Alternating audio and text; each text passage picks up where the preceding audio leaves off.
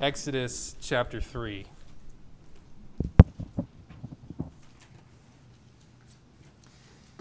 In Exodus chapter 3, Moses is 80 years old. He has lived a lot of life. He has seen, no doubt, a lot of things. Between his growing up years in Egypt and the 40 years that he had spent out in the wilderness keeping sheep for his father-in-law. But in Exodus chapter 3, at the beginning of this chapter, he sees something that he has never seen before and probably never saw again, which was a bush that was out there in the desert on fire, but yet not burning up and being actually consumed. And so he goes over to take a look at this bush, and God speaks to him when that happens, and he recruits him for a job that Moses is not at all interested in performing.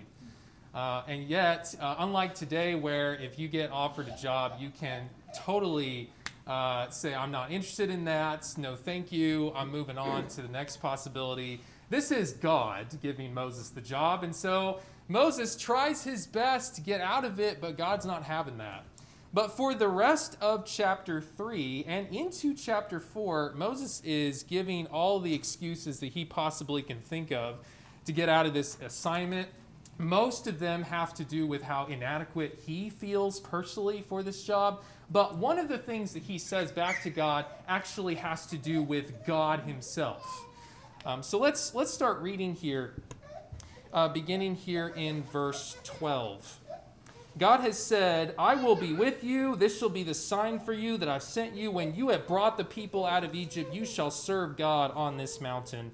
Then Moses said to God, if I come to the people of Israel and say to them, the God of your fathers has sent me to you, and they ask me, what is his name? What shall I say to them?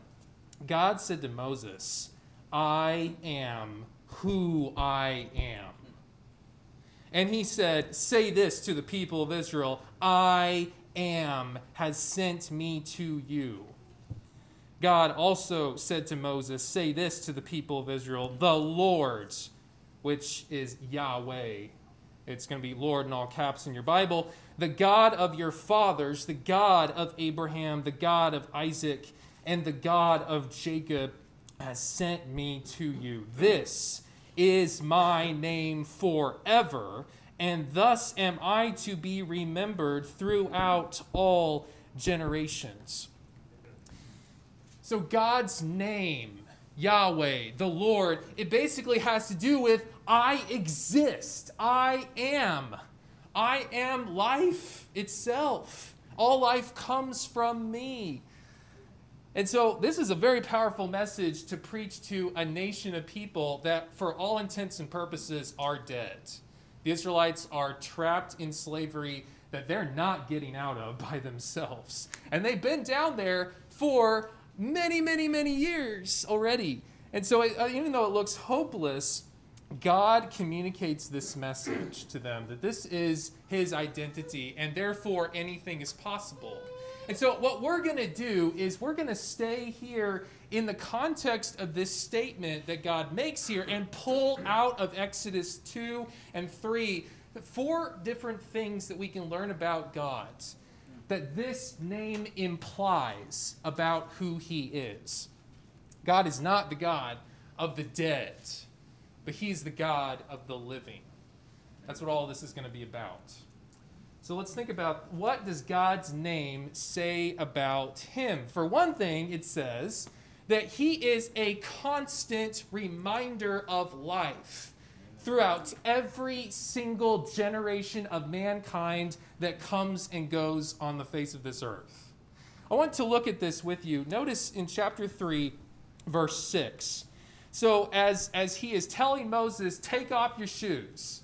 Don't come near to the bush with your shoes on. Get them off your feet. This is holy ground. You got to treat that like that it is.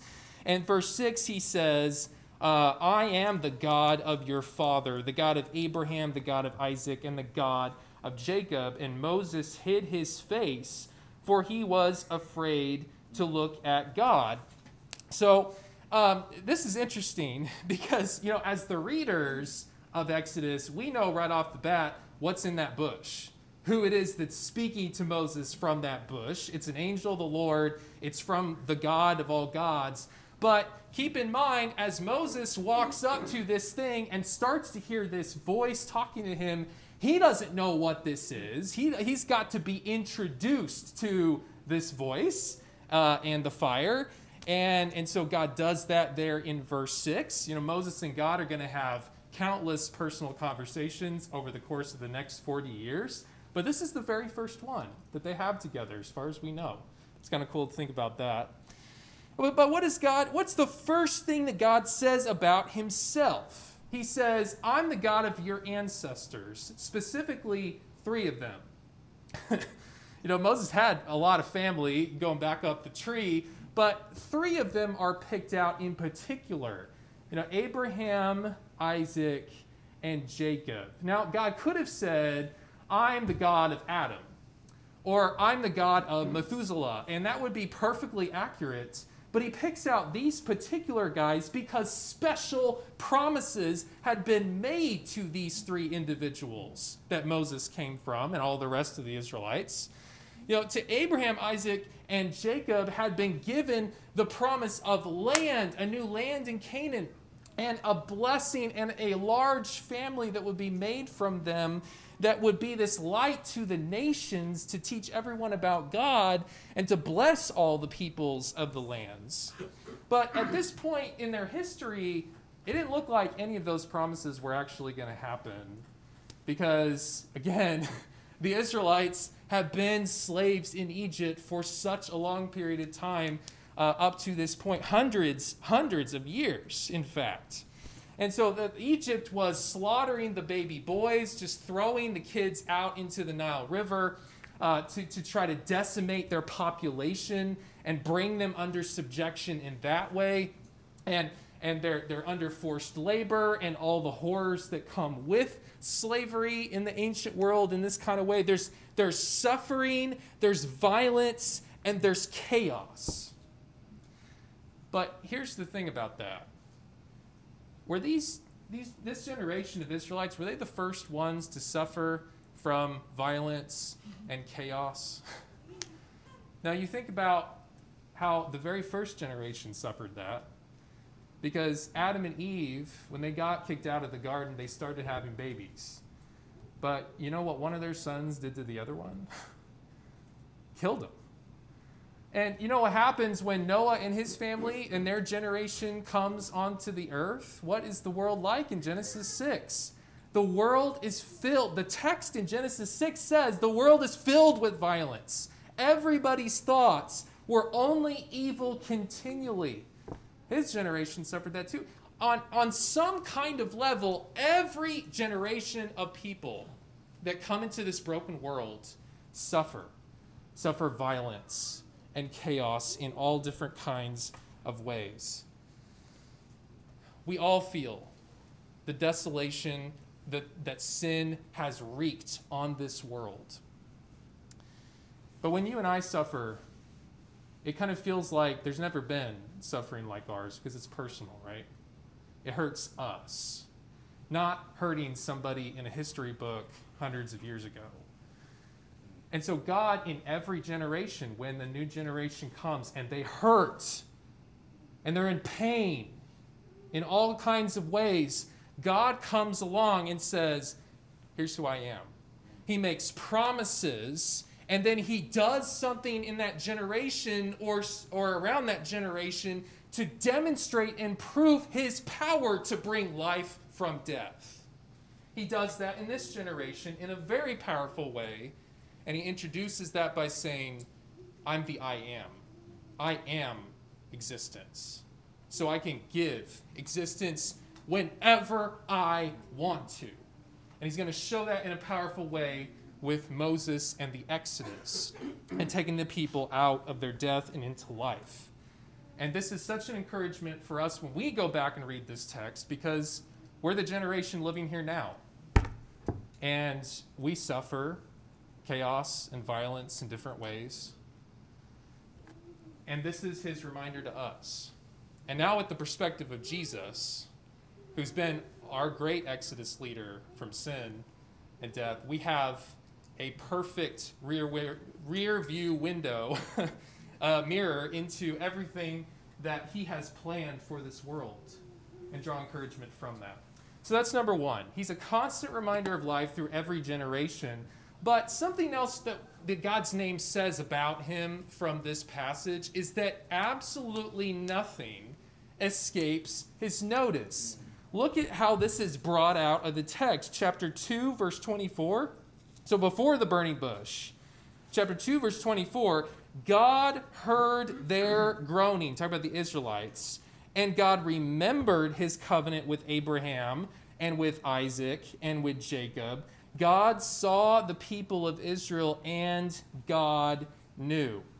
So notice that. 4 things in that one verse. God heard, he remembered, he saw, and he knew. And that cycle is just kind of repeat itself through the text. Chapter 3, verse 7. Look at this. The Lord said, I've surely seen the affliction of my people who are in Egypt. I have heard their cry because of their taskmasters, and I know their sufferings. Right? He saw, he heard, he knew. 2 verses later, verse 9. Look at this. Now, behold, the cry of the people of Israel has come to me. So he heard. I have also seen the oppression with which the Egyptians oppress them. So verse 10, he's going to do something about that. Verse 16, look at this. Go and gather the elders of Israel together and say to them, the Lord, the God of your fathers, God of Abraham, Isaac, Jacob. Notice how that's just how he keeps identifying himself throughout this whole text. I'm the God of those 3 people. He's appeared to me saying, I have observed you and what has been done to you in Egypt. Why is it so important for God to keep making this point over and over and over again, that I see you, I've heard you, I know everything about your situation? Well, because it sure looks like God has dropped them off in the time of Joseph in the land of Goshen during the time of the famine back in Genesis. He took them down there and then he just left them. He just forgot about them. He just evaporated from the scene until the Egyptians looked over and said, hey, they're kind of a threat to us, and we think also they'd be a great slave force for us to oppress. And so for hundreds of years, this has been their story, and it looks hopeless by this point. And whenever you're in pain, time passes more slowly, doesn't it? It really does. And so you can just imagine in 224, 223, the kinds of groanings and the kinds of crying out and the kinds of prayers that are being offered by these people to a God that it appeared like wasn't listening at all to their cries. But just because he didn't directly come down in a whirlwind and say, hey, I'm doing something about this, didn't mean that. He was inactive. Because Moses was born, and God guided Moses throughout his life until when he was 80 years old, he's now ready to send back to deliver all the people. God was doing something all along in their history. They just couldn't see it. But so he says to them, but I see you, and I know all about how you hurt and how you groan and how your baby boy was killed yesterday in the Nile River, and the rapes and the pillages and the plunders and all the terrible things that you've experienced. I know every bit of it, and I'm coming down to save you. Do we really believe this point? That nothing escapes his notice? Because this is true of us too. This is the same I am that we serve today. But if you're like me, sometimes you have very strong urges to grab hold of another human and to take hold of their ear and not let go of it. And to unload your situation and your pain onto this person so that somebody else can understand what I'm feeling like and what I'm going through and what this does to me. And if we're not careful, that kind of urge can come from a heart that forgets this point. that there is someone who already knows everything about it and understands it more completely than we even understand it ourselves, let alone some other human who's trying to get a grapple on what we're going through to the best of their ability. But God sees and hears and knows and observes it all. And he is, whether or not we can actually see with our senses or not, he is furiously working this very day to deliver us from the brokenness of this life in all kinds of ways that we're not aware of. But ultimately, of course, through his Son, who we do know of in great detail. It's interesting that when you go to Genesis 49, right before Jacob dies, he gathered all of his sons to his bedside.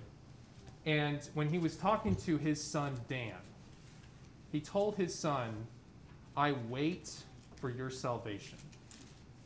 I wait for your salvation. And that is a message that was very appropriate for his sons and their sons in the generations that came right after them. They had to wait a while. And when we're all in pain in different ways, we might have to wait a while for that to be resolved too. But be encouraged by this, that God's not oblivious. He knows. He knows everything about you, what happens to you, and he's coming. All right, let's move on to the third idea here. That something else that God's name says about him is that he does whatever he wants to do with his creation. Let's bring this out of the text. So chapter 3, look here in verse 8.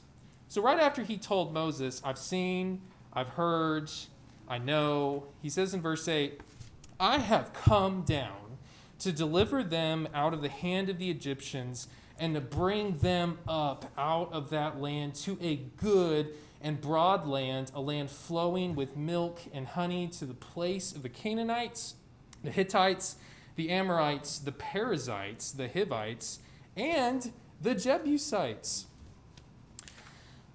I think it's interesting that in the ancient world in which these people lived, when people thought about the gods, they thought of the gods as only in control of little regional areas, little pockets of land here and there.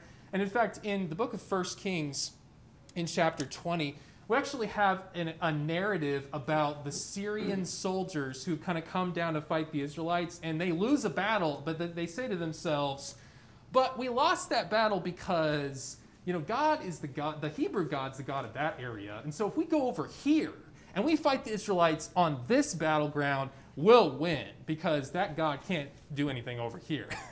And God comes to the wicked King Ahab and his people and says, because they've said that, I'm going to let you win that battle too. And so God is always able to accomplish his will no matter what area he's looking at. And that's the point here, that he's saying, I have power over Egypt. In verse 8, I'm going to go down to Egypt with you, and I'm going to exert my power over Pharaoh and his dominion and over the gods of Egypt, and I'm going to bring them out. It's kind of a twofold promise in verse 8. Did you notice that? I'm going to bring my people out of the most powerful empire of this time, and I'm going to bring them into a land that's populated by mighty nations of Canaanites. There are already people living there, and they're strong. Both nations, both areas have strong people in them that would wipe out the Israelites if they didn't have God.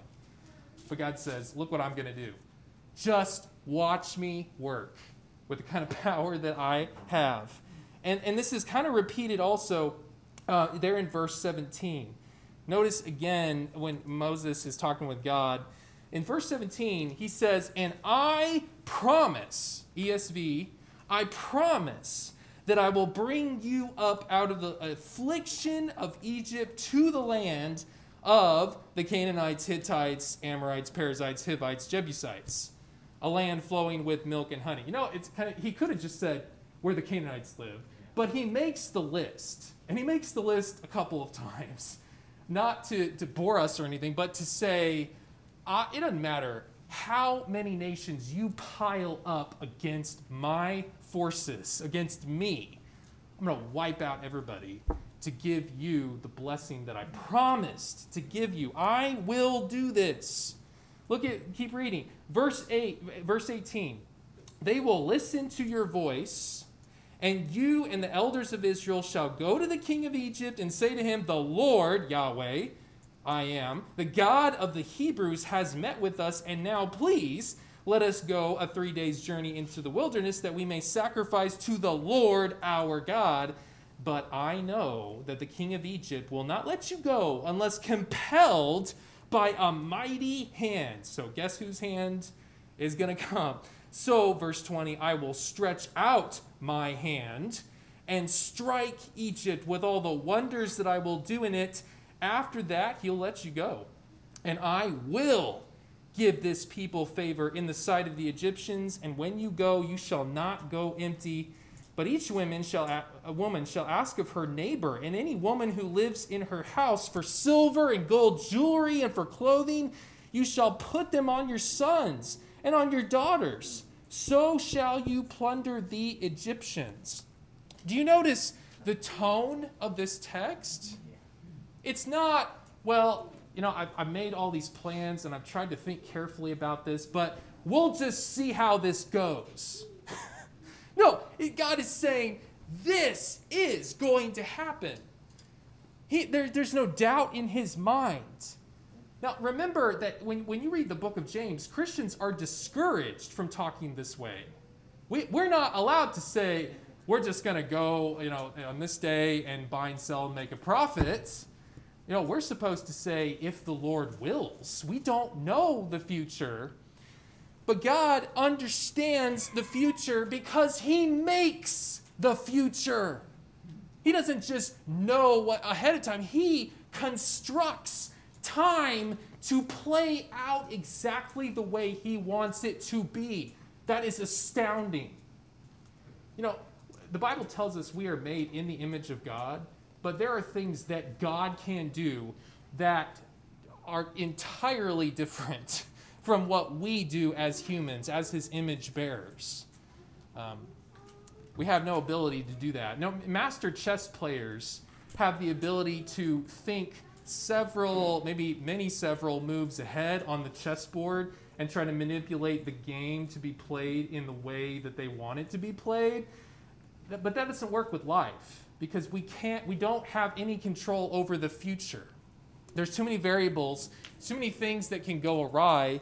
We don't even know if we have our next breath. But God says, here's what the elders of Israel are going to do. Here's what you're going to do. Here's what Pharaoh's going to do. Here's what I'm going to do. Here's what your Egyptian neighbors are going to do. And here's how it's all going to work out in the end. God is intricately involved in making the tiniest details of life fit in exactly into his picture of what the world should turn into. He has that kind of power. Everything from the flow of conversations to the jewelry in the saddlebags and the clothes on your sons and daughters. He's saying, it's all going to happen. I planned it all out. He does whatever he pleases with his creation. This is such an important point for us to think about because this affects the way we think about God interacting with the world. We often use this phrase, God's in control. God's in control. But what do we mean by that? Do we mean that, he's sitting next to the steering wheel and he's mostly just letting things play out, and occasionally he kind of reaches over and grabs it and rights the ship, but for the most part he just kind of watches it happen. That is not what the scriptures portray when we're talking about our God and what he does with his creatures and what he does with this creation, this world. He is extremely active on every kind of level with us and our lives in making things play out the way he wants them to be. Yes, we have free will. That doesn't override that. He's able to use free will and weave things together in a way that causes him glory and for our good. All right, number 4. What does God's name say about him? He's called the I Am, but what does that mean? Number 4, it means he is the only completely independent being that exists in the entire universe. And it's interesting, I didn't put different scriptures for that point. We can use the exact same scriptures for this point to make this point too. You notice that? So regardless of where you're looking here, notice that God doesn't say that his work hinges on anybody. Since he exists, he is the I Am. All of life comes from him. He doesn't depend on life, any of his creatures, to do things the right kind of way so that he can perform his plans. And he certainly didn't need to consult anybody for what he planned to do. He didn't say, now, Moses, I got together the council of angels, and we kicked it around for a while, and we came up with the Exodus plan. No, he said, this is what I'm doing. This is what I will do. This is what I've decided to do. And this is going to happen regardless of whether people throw their heart into his plans or not. Kind of reminds me of the book of Esther.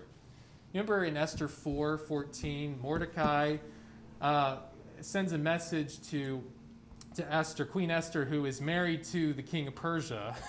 And she's having some hesitancy about playing her part in the role of trying to save the Jews from the hand of Haman.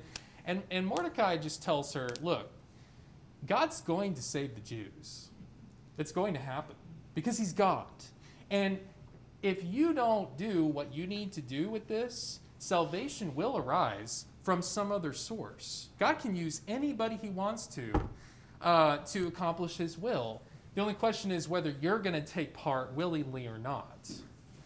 It kind of also reminds me of how Jesus told the people around him, if I am not praised, the stones are going to cry out praise to my name. I will be praised. I will be honored. I will be glorified. But are we going to be doing that or not?